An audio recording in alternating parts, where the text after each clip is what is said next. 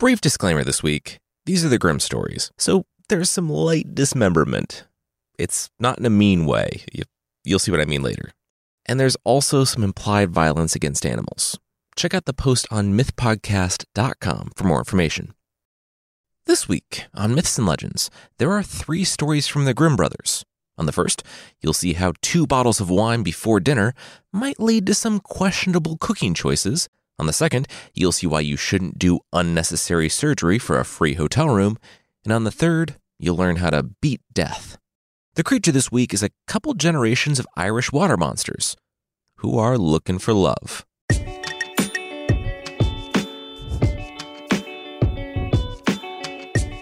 This is Myths and Legends, episode 239. Give them a hand.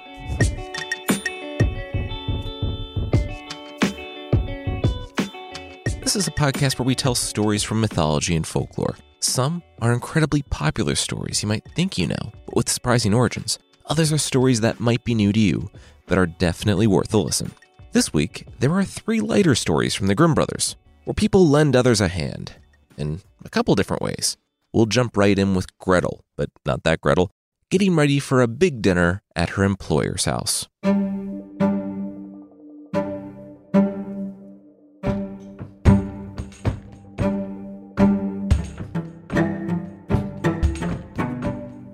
Gretel, we have that professor coming over for dinner tonight. Gretel stood in the kitchen, awaiting her orders. 2 fowls, ready to eat by the time I return, the master demanded, put on his cap, and left the house. Gretel nodded. Time to get to work. It wasn't a bad job at all. She had been working for the master since she had been old enough to work, which it was the early modern period, so that was a long time for a 20-year-old. She had to look presentable for guests, so she got new clothes and red shoes. She didn't have to toil away sewing somewhere. She got to do what she loved, and she was appreciated for it. Who could really ask for more? It could be worse. She could be one of those chickens. She grabbed 2 of them from the pen. She stopped talking to them years ago. It made what had to happen easier. She made it quick, and soon the bodies dangled from her hands as she made her way to the already boiling cauldron. She dipped the poultry in and held them there for a few seconds. They dripped and steamed as she laid them out on the table and, gripping handful after handful of the feathers, gently pulled them loose. She was done in minutes and didn't tear the skin. Didn't get much better than that. She put the chickens on the spit before getting the sides together. Potatoes and a vegetable. The day wore on and she cleaned up, mended some clothes, had a bit of time to herself before it was time to light the oven and put the chickens in. This is why someone like Gretel is worth their weight in gold. It's not like you have an oven where you can set a temperature or even something where you can read a temperature. Everything had to be done by feeling. Anyway, Gretel roasted the chickens. The master came home and hung up his coat and hat, and Gretel nodded to him. Chicken was almost done. Would the professor be here soon? The master took out a pocket watch and looked at the time. He was supposed to have been there a half hour ago. Well, chickens are almost done, Gretel said, pointing to the golden brown and steaming chickens on the spit. Would be a shame if they weren't eaten at their juiciest. The master nodded. All right. He would head out and see what was taking the man so long. Try and leave the chickens in as long as possible without burning them. Gretel watched him leave, counted to 10, and the door opened again. He forgot his hat and coat, as usual. When he was gone, Gretel smacked her lips. Standing in front of this fire for the last hour made her thirsty. She squinted. She couldn't see the master now. Yeah, she had enough time. After her second big swig of the good wine from the cellar, she figured she better get back upstairs. She topped off the good wine with the not-so-good wine, replaced the cork, and her red shoes tapped up the stairs to the kitchen. The thing about cooking was that it made her thirsty, and the thing about wine was it made her hungry. The chicken smelled amazing, and it just occurred to her that she should really taste one to see if it was good. If she served a subpar bird, her job could be at risk. Yeah, just a taste. Of course, after she poked it and licked her finger, finding that it tasted even better than it looked, She convinced herself that the perfectly golden brown wing was burning. Oh no! She sliced it off and picked it clean. Now, though, she had a problem. The bird was only waving on one side. It was too obvious now that the bird was lopsided, so she took her knife, sliced the other wing off the first bird, and pulled the meat from it. There. She would just ply her master with the good wine and tuck some of the sides close to the bird. With dim lights and a conversation, he wouldn't know the difference. She looked it over. Oh, now, too, the sides would have some extra time to roast up and cover the missing wings. Good. They ended up having a lot of time. Too much, almost. Soon, Gretel had to remove the chickens from the spit to make sure that the golden brown didn't turn into a crispy black. She tapped her red shoes as she looked out the window. Her master still wasn't even in sight. Then, a thought dawned on her. The master and guest weren't even coming. He had probably stopped off at his friend's house again and eaten there. This was just disrespectful to her and the birds. They died for nothing. Gretel was so over tonight that she went back down to the cellar to take 2 more big swigs of the good wine. It was more and more mediocre wine at this point, but for some reason she didn't care as much. Can't imagine why. She replaced the wine she drank, tossed the mediocre bottle, and headed back upstairs. Arms crossed, she saw the air stealing the warmth and juices of the chickens that she had not only spent all day cooking, but had raised from chicks herself. It was well past dark now. She looked out on the street and, in the glow of the lamps, didn't see the master at all. She took one of the knives, skewered the chicken, and dropped it down on a plate. Dinner was served. After a jug of wine on an empty stomach, you could say that Gretel's inhibition was loosened. The chicken was perfect, and it was a shame that the master didn't get to try it, though she was glad that someone did, and also that someone was her. She leaned back to look out the window, and they still weren't coming down the road. Well, she could hardly be responsible for what happened next, despite it 100% being her responsibility. She went to the oven, skewered the next chicken, and sat down at the table. She paused, and then she rose. What was she doing? She shouldn't eat this. Her red shoes rang out on the cellar steps once more, and seconds later, she brought the second jug of the good wine up. She shouldn't eat the chicken without wine, she should have said. She yanked the cork with her teeth and drank it straight from the bottle. She didn't even care anymore. She sat back, full after sending the second chicken after the first, grease dribbling down her cheek, when she heard, from far off down the street, "Gretel! Gretel, I found him! He's on the way!" She sat up. Oh my gosh. She cared. She cared so much. She couldn't lose this job. She had to figure something out.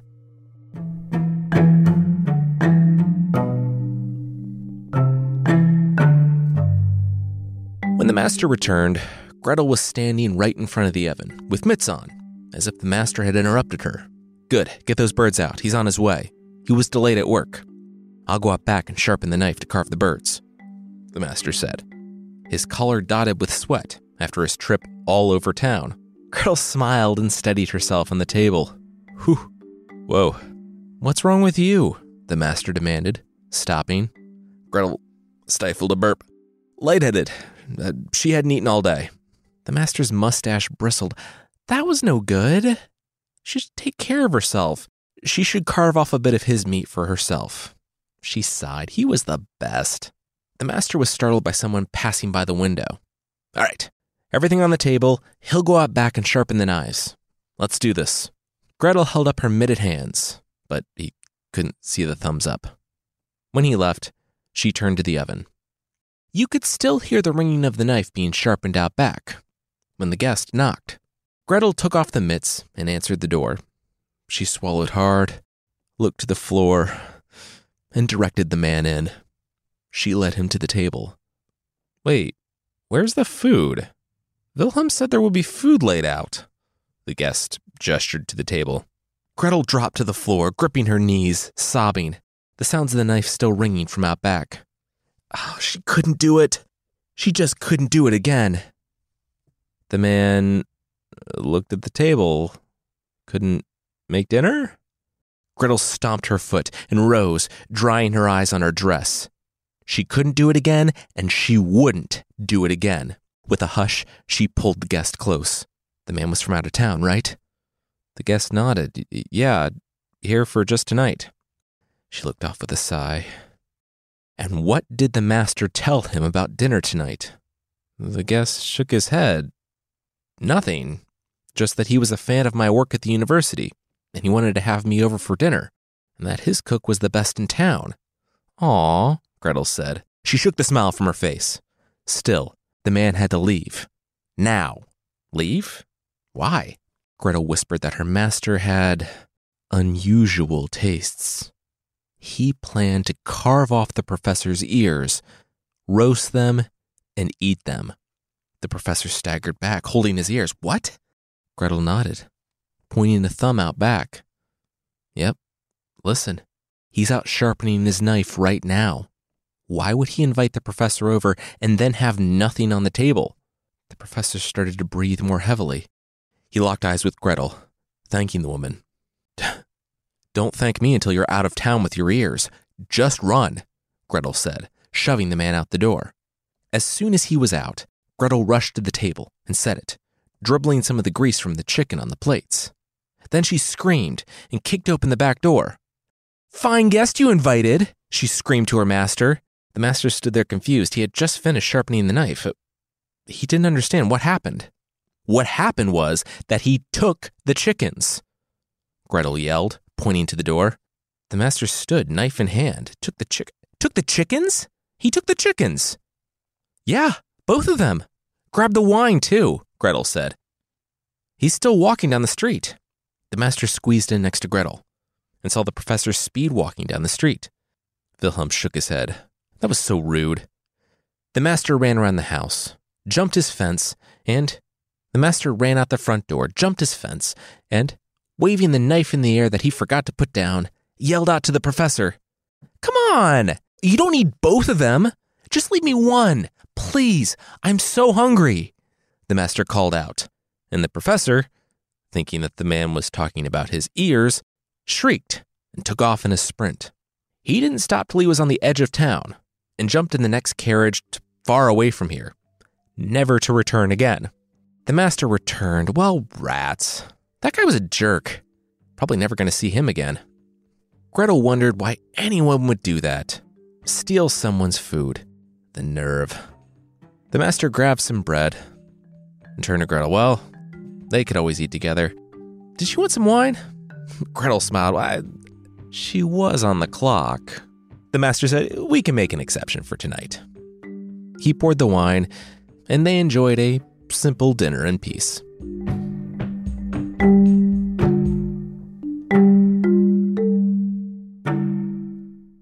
Our next story has to do with surgeons using their craft to get a free night at hotels. But that will be right after this. Purchase new wiper blades from O'Reilly Auto Parts today and we'll install them for free. See better and drive safer with O'Reilly Auto Parts. O'Reilly Auto Parts.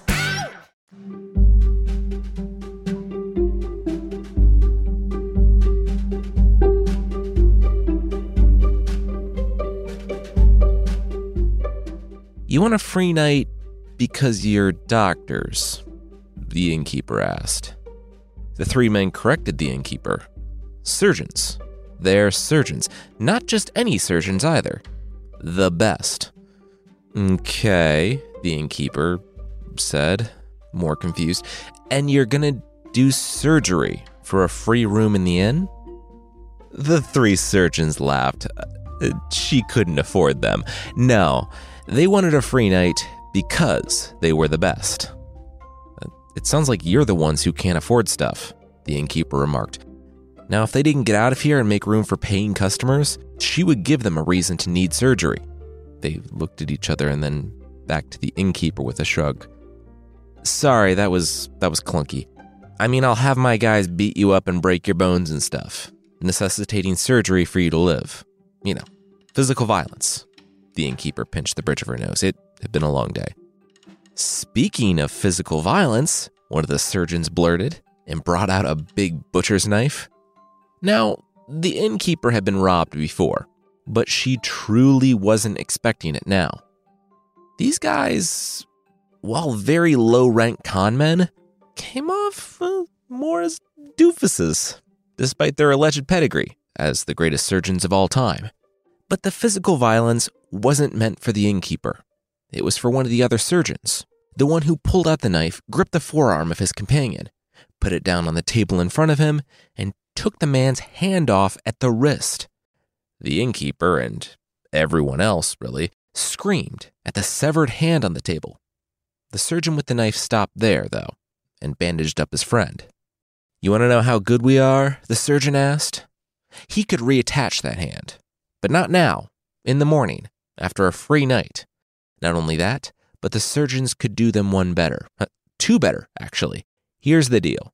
They get a free night with food and ale and everything, and in exchange, they would do hand, eye, and heart surgery tomorrow. You're going to take out someone's eyes and heart, too? The innkeeper asked, following but not quite following. The surgeons grinned. Absolutely, and she could hold on to their hand, eyes, and heart until the following morning, just to prove that they were legit. The innkeeper did some mental calculations on 3 free rooms versus all the extra money she would make tonight on food and drinks when a guy cut out another guy's heart in her tavern. These were the Middle Ages. This was good entertainment. She held out a hand. They had themselves a deal. Just give her a moment to get a crowd together. The crowd was completely into one guy getting his eyes gouged out and the third getting Temple of Doomed when his fellow surgeon tore into his chest and took out his still-beating heart.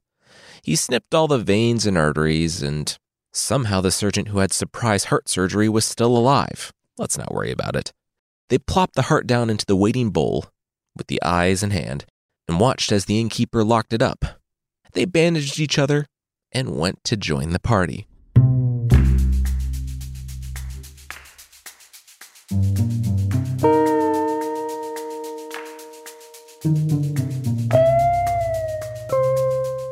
Said party died down around midnight, and the 3 men went to their rooms. And when the main room was quiet, there was a tap at the door.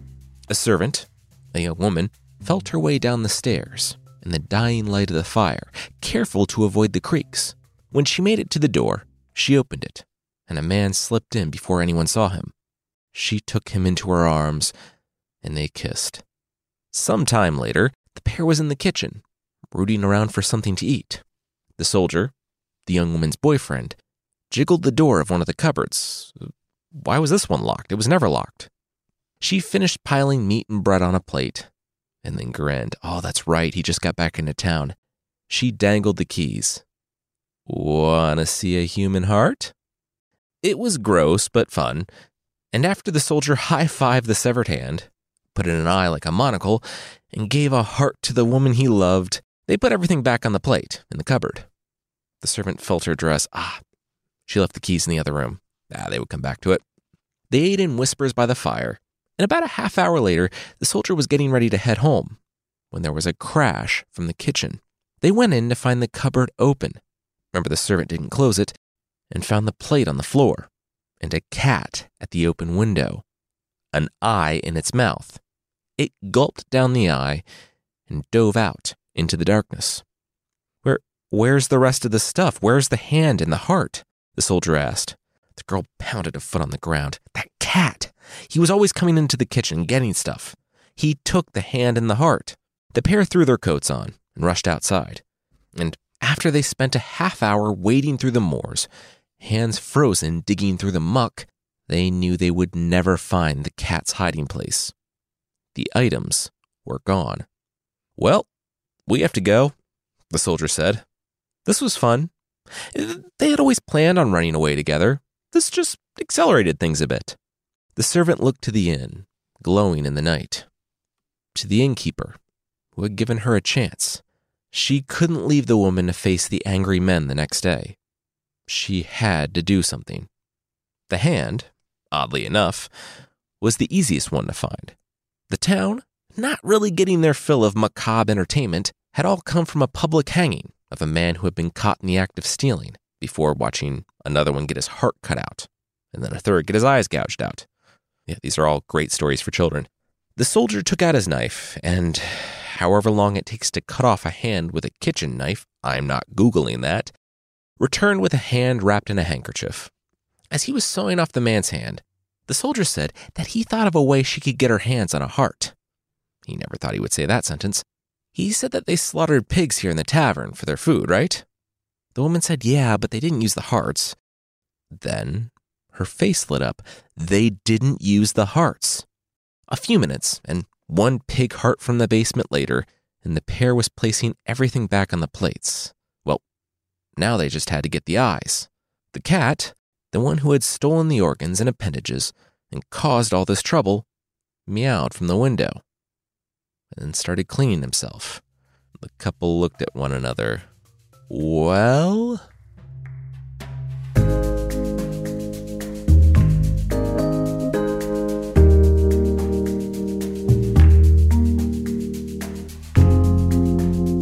The next morning, the innkeeper unlocked the cupboard. All right, one hand, one heart, two eyes. All here. Let's see some surgery. They had about half the crowd as the night before. The heartless one put the hand back on his friend, palming the herb, the one they had found that can heal anyone and anything, and the trick to them being such great surgeons, and he rubbed the wound as he held the hand close. When he backed away, the surgeon flexed the hand, and the crowd cheered. Next, the surgeon with his right hand back on fit the eyes in his coworker, who smiled and waved to everyone, blinking. Hey, look at us. Everything's cool and normal. They handed him the heart, but he shook his head. The hand surgeon shrugged and replaced his friend's heart, and the three were back together. They waved, took a bow, solicited some donations, grabbed their packs, and left town. 10 minutes later, they realized that something was up. What are you doing? The two surgeons looked down to see the third caking himself with mud. He said he didn't know, but it was amazing. He was feeling hot when they were walking, and he saw some mud, and it just felt right, guys. Like, getting down here, caking himself in mud, rubbing his face in it. It really scratched an itch, you know? Then he smelled the air. Guys, oh my gosh. He didn't know what he was smelling, but he really liked the smell. What's he doing? The man with his eyes back in said, squinting. What's wrong with your eyes? Like, can you see or not? The hand guy asked. The eye guy shrugged. A little bit? It was all just super bright in the direct sunlight. Things didn't feel normal. The hand guy patted him on the back. Just give it a few hours. It'll be fine. I mean, he was feeling fine, at least. His hand was completely normal. Hey, guys, the other surgeon said, bringing up something from the dirt. Truffles!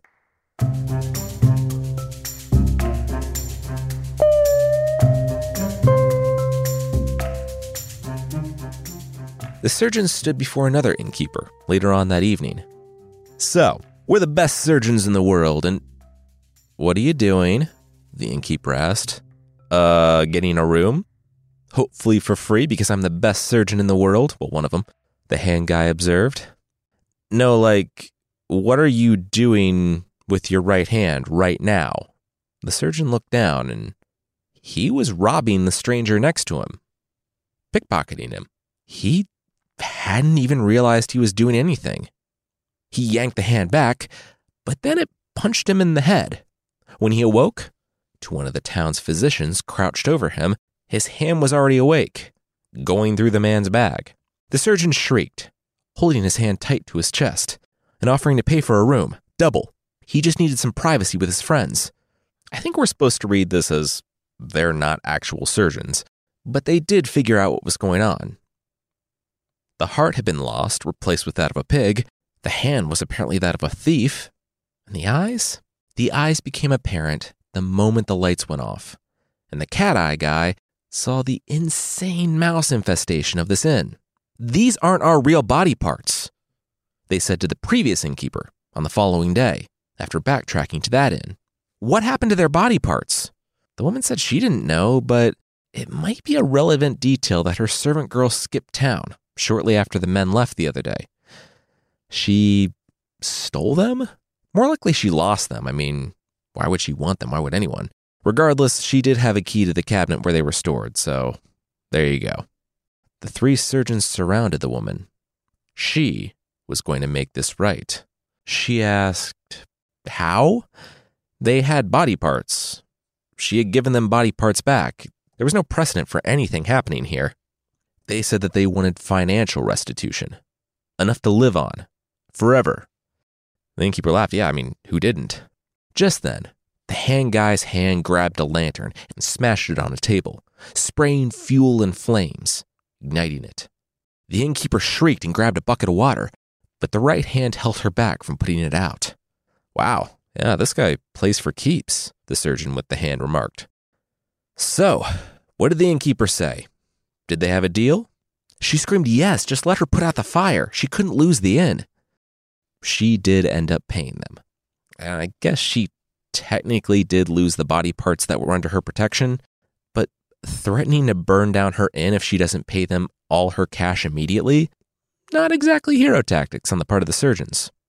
The story says that the surgeons, if they are actually surgeons, went away with the cash, and that it was enough to last them the rest of their lives, though they did wish they had their original body parts back. So yeah, I guess have some humility, and don't do unnecessary surgeries for free hotel rooms, or you might end up being able to see mice everywhere, or rooting around in the dirt wherever you go. Plus side though, free truffles. We'll tell our third and final story, that of Death's messengers, but that will be right after this.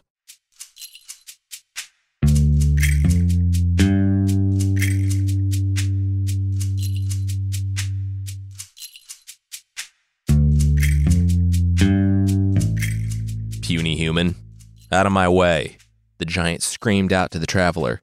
Do you know who I am? Yeah.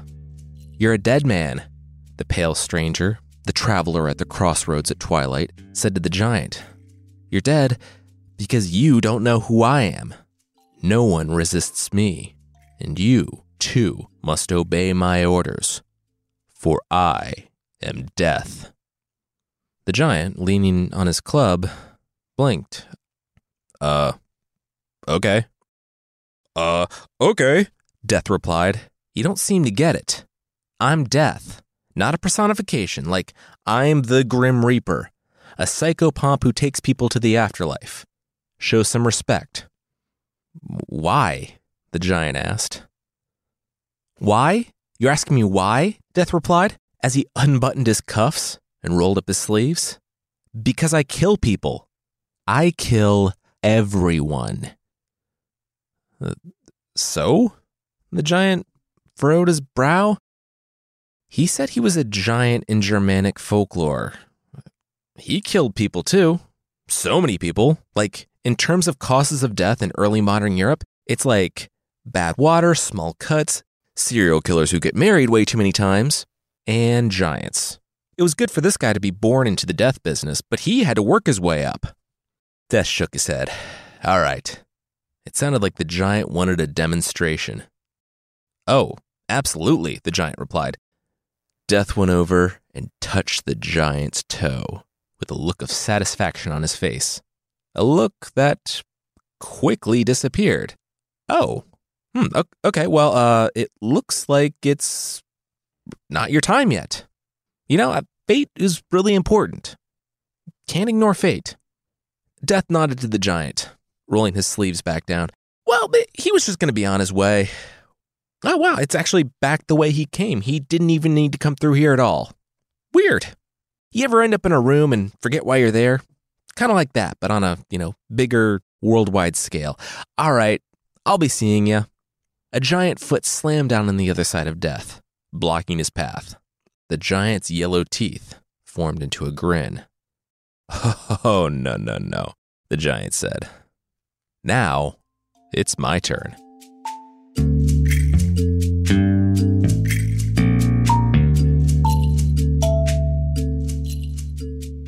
The giant knelt over the crumpled form that used to be Death. He had been pummeling this pale sack of flesh for like 20 minutes. The giant took a breather and flexed his fist. From the ground, Death groaned. That was all he could do at the moment. This is embarrassing, but I think we need to call this one a draw, the giant said.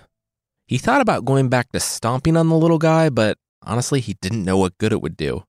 No matter how many times he hit Death, Death wouldn't die. And in retrospect, that made sense, but, here they were. He made a fist, and the parts of Death that were still capable of wincing did so, but the giant inspected his raw knuckles. He might be a giant, but he didn't want to die from one of those small cuts. They were still in the early modern period, after all. The giant shrugged. Welp, Death touched his toe. He broke nearly every bone in Death's body. But both of them were still alive.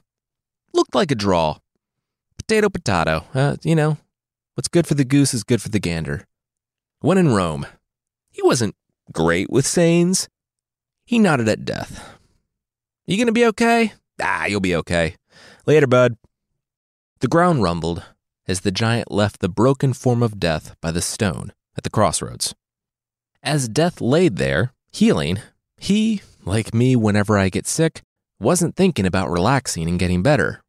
He was thinking about work and everything he was going to have to do when he got back to the office. His office being so many deathbeds. Death lay there for the better part of a day. And though he was healing very slowly. I guess Death lives by, Minecraft rules. He'll heal a whole lot faster if you get some food in him. But most people who passed stared into the eyes of Death and decided that they were going to leave him where he was. Now, Death was starting to get worried. Soon, people would find out that the rules of Death didn't apply to them. They would go crazy like that time he was locked in a closet in ancient Greece. He had to get back on his feet. He needed help. That was when he heard the song. It was a whistle far off, the sound of a young man walking his way through the forest. He was on his way to town to sell his parents' crops this week and, oh my gosh, what was all this? Did this man need help?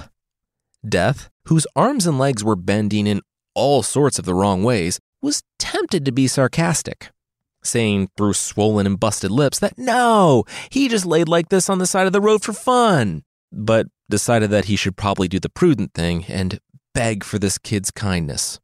The kid didn't even need the begging, though. He was raised to do the right thing, even when it came to Death itself. He rushed over and, dribbling some water into Death's mouth and producing a lump of bread and cheese from his pack, he helped the stranger. It wasn't quite a Wolverine-level healing factor, but in an hour or so, Death was sitting up, and in 2, he was walking. He thanked the young man for his kindness and said that he should probably level with this kid. He was Death. Oh, yeah, I guessed, the young man said, hanging his water skin back on his belt. You did? The young man nodded. Yeah, there's like this black aura around you. Fills me with an existential horror that I can't quite describe. When I look into your eyes, I sense the void of the great beyond. Well, the left eye. The right one's still pretty banged up. Well, thank you kindly, young man. Because of you, Death can now resume in the world, Death said to the boy. Oh. Okay, that's great. So, you're welcome, the boy started. He just had one question to ask. Of Death. Death watched the boy awkwardly dance around the topic before shaking his head. He thought he knew what the boy was asking. Sorry, but the answer was no. The boy hung his head. So, immortality was off the table then. Well, now that you've saved me, it is, Death chuckled. Egg on your face, am I right?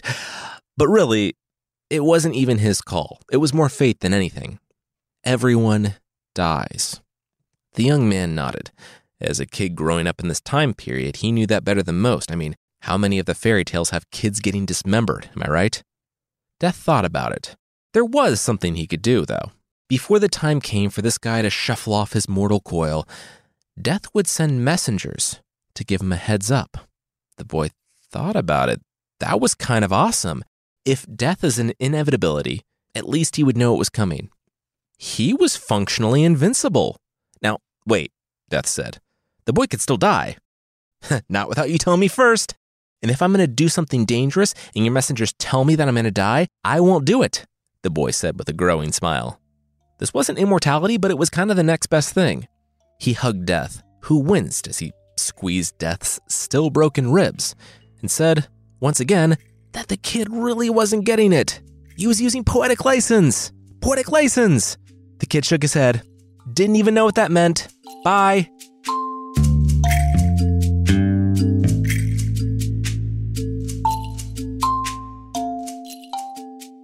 The kid was, I guess, functionally invincible.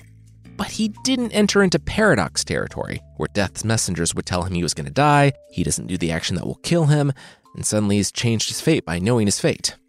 He learned early on that, even though he was safe from death, there were a lot of painful things leading up to death that could still happen to you, like broken bones, disease, etc.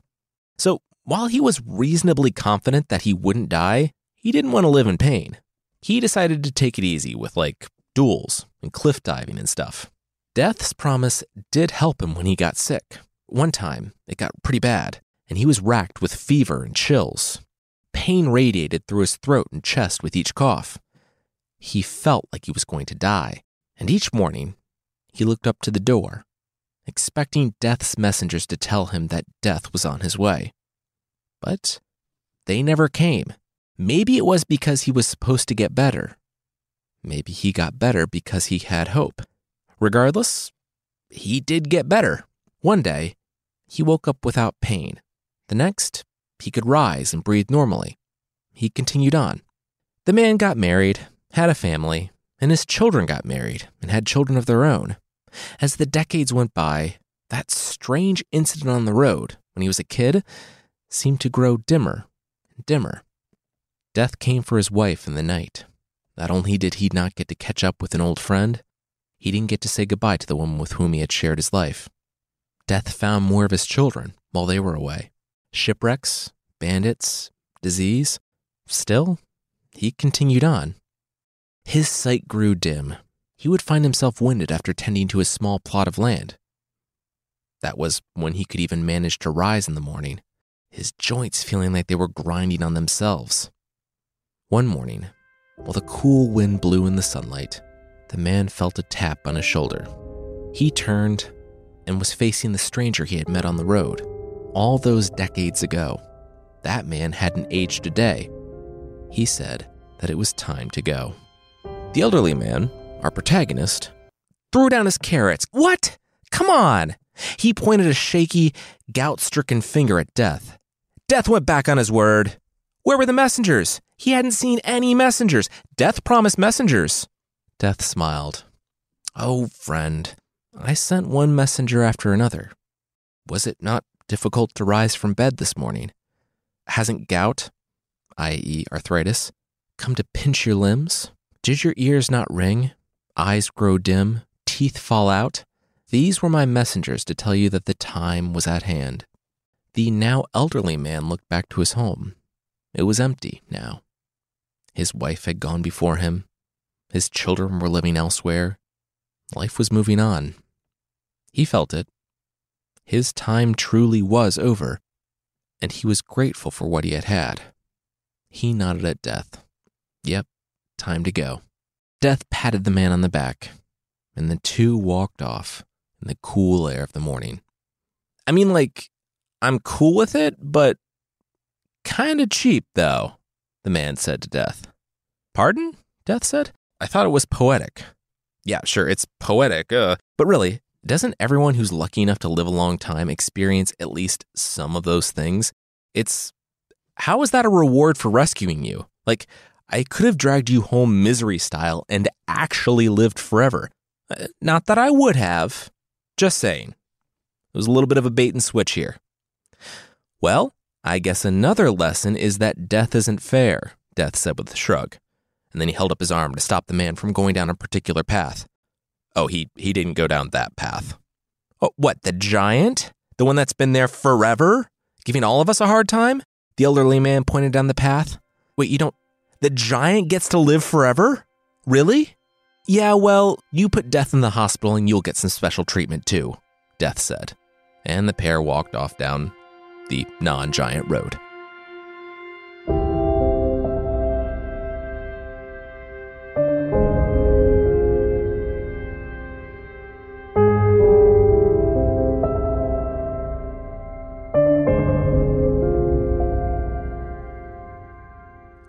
There's a sweet reading of this story about death's messengers and how all of this is universal and stuff. But really, practical application, if you see death on the side of the road, maybe don't go all Good Samaritan. Just do us all a favor. Keep walking. If you'd like to support the show for less than the price of Shakespearean insult bandages that have Shakespearean insults on them, you can get extra episodes and ad-free versions of this show that won't insult the world in Elizabethan English anytime you get a paper cut. Check out support.mythpodcast.com for more info on the membership.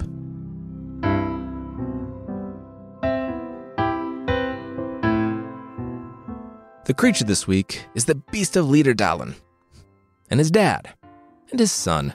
All of them are from Ireland.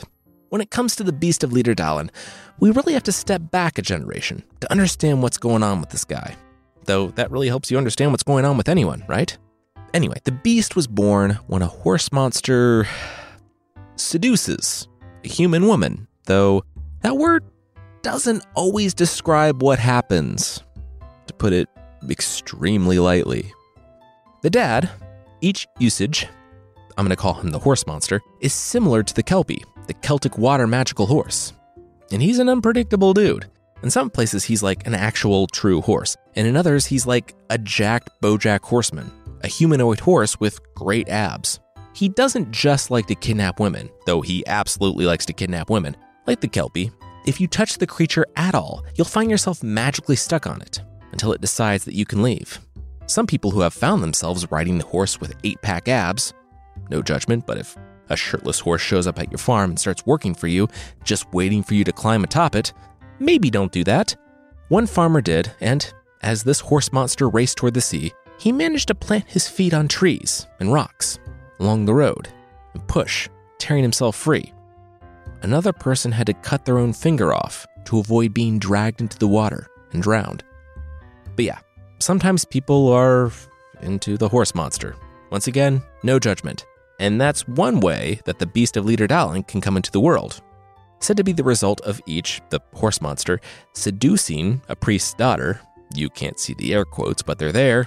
The Beast of Leaderdalen has his dad's personality, but not his looks.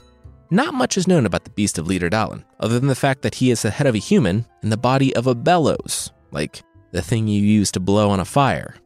Not sure how we get from jacked horse monster to bellows monster, but we do get there. The Beast of Leaderdalen, though he also peruses the land for a mate, is not as, let's call it, picky. In fact, he doesn't even care if they're human. His son, the Ox of Dill, was the result of him kidnapping a cow and taking her under the sea to be his queen. I mean, I don't want to speak for the cow, but this probably worked out for everyone. The cow wouldn't be slaughtered, humans don't need to worry about monsters dragging them under the water, and whatever the gestational period is for the result of a half-human, half-horse monster and a cow, amount of time later, the Ox of Dill was born. The ox is said to be monstrous, but instead of harassing women, this supernatural creature looked out for one. Dill, the daughter of a prominent god in Irish mythology, had the exact same birthday as the ox. To the minute, they were born at the same time. The ox became the girl's best friend, and when a druid came to try to, quote, carry her off, he found that he couldn't do so without also carrying the ox as well. He left humiliated, and the ox came full circle from his grandpa's creepiness.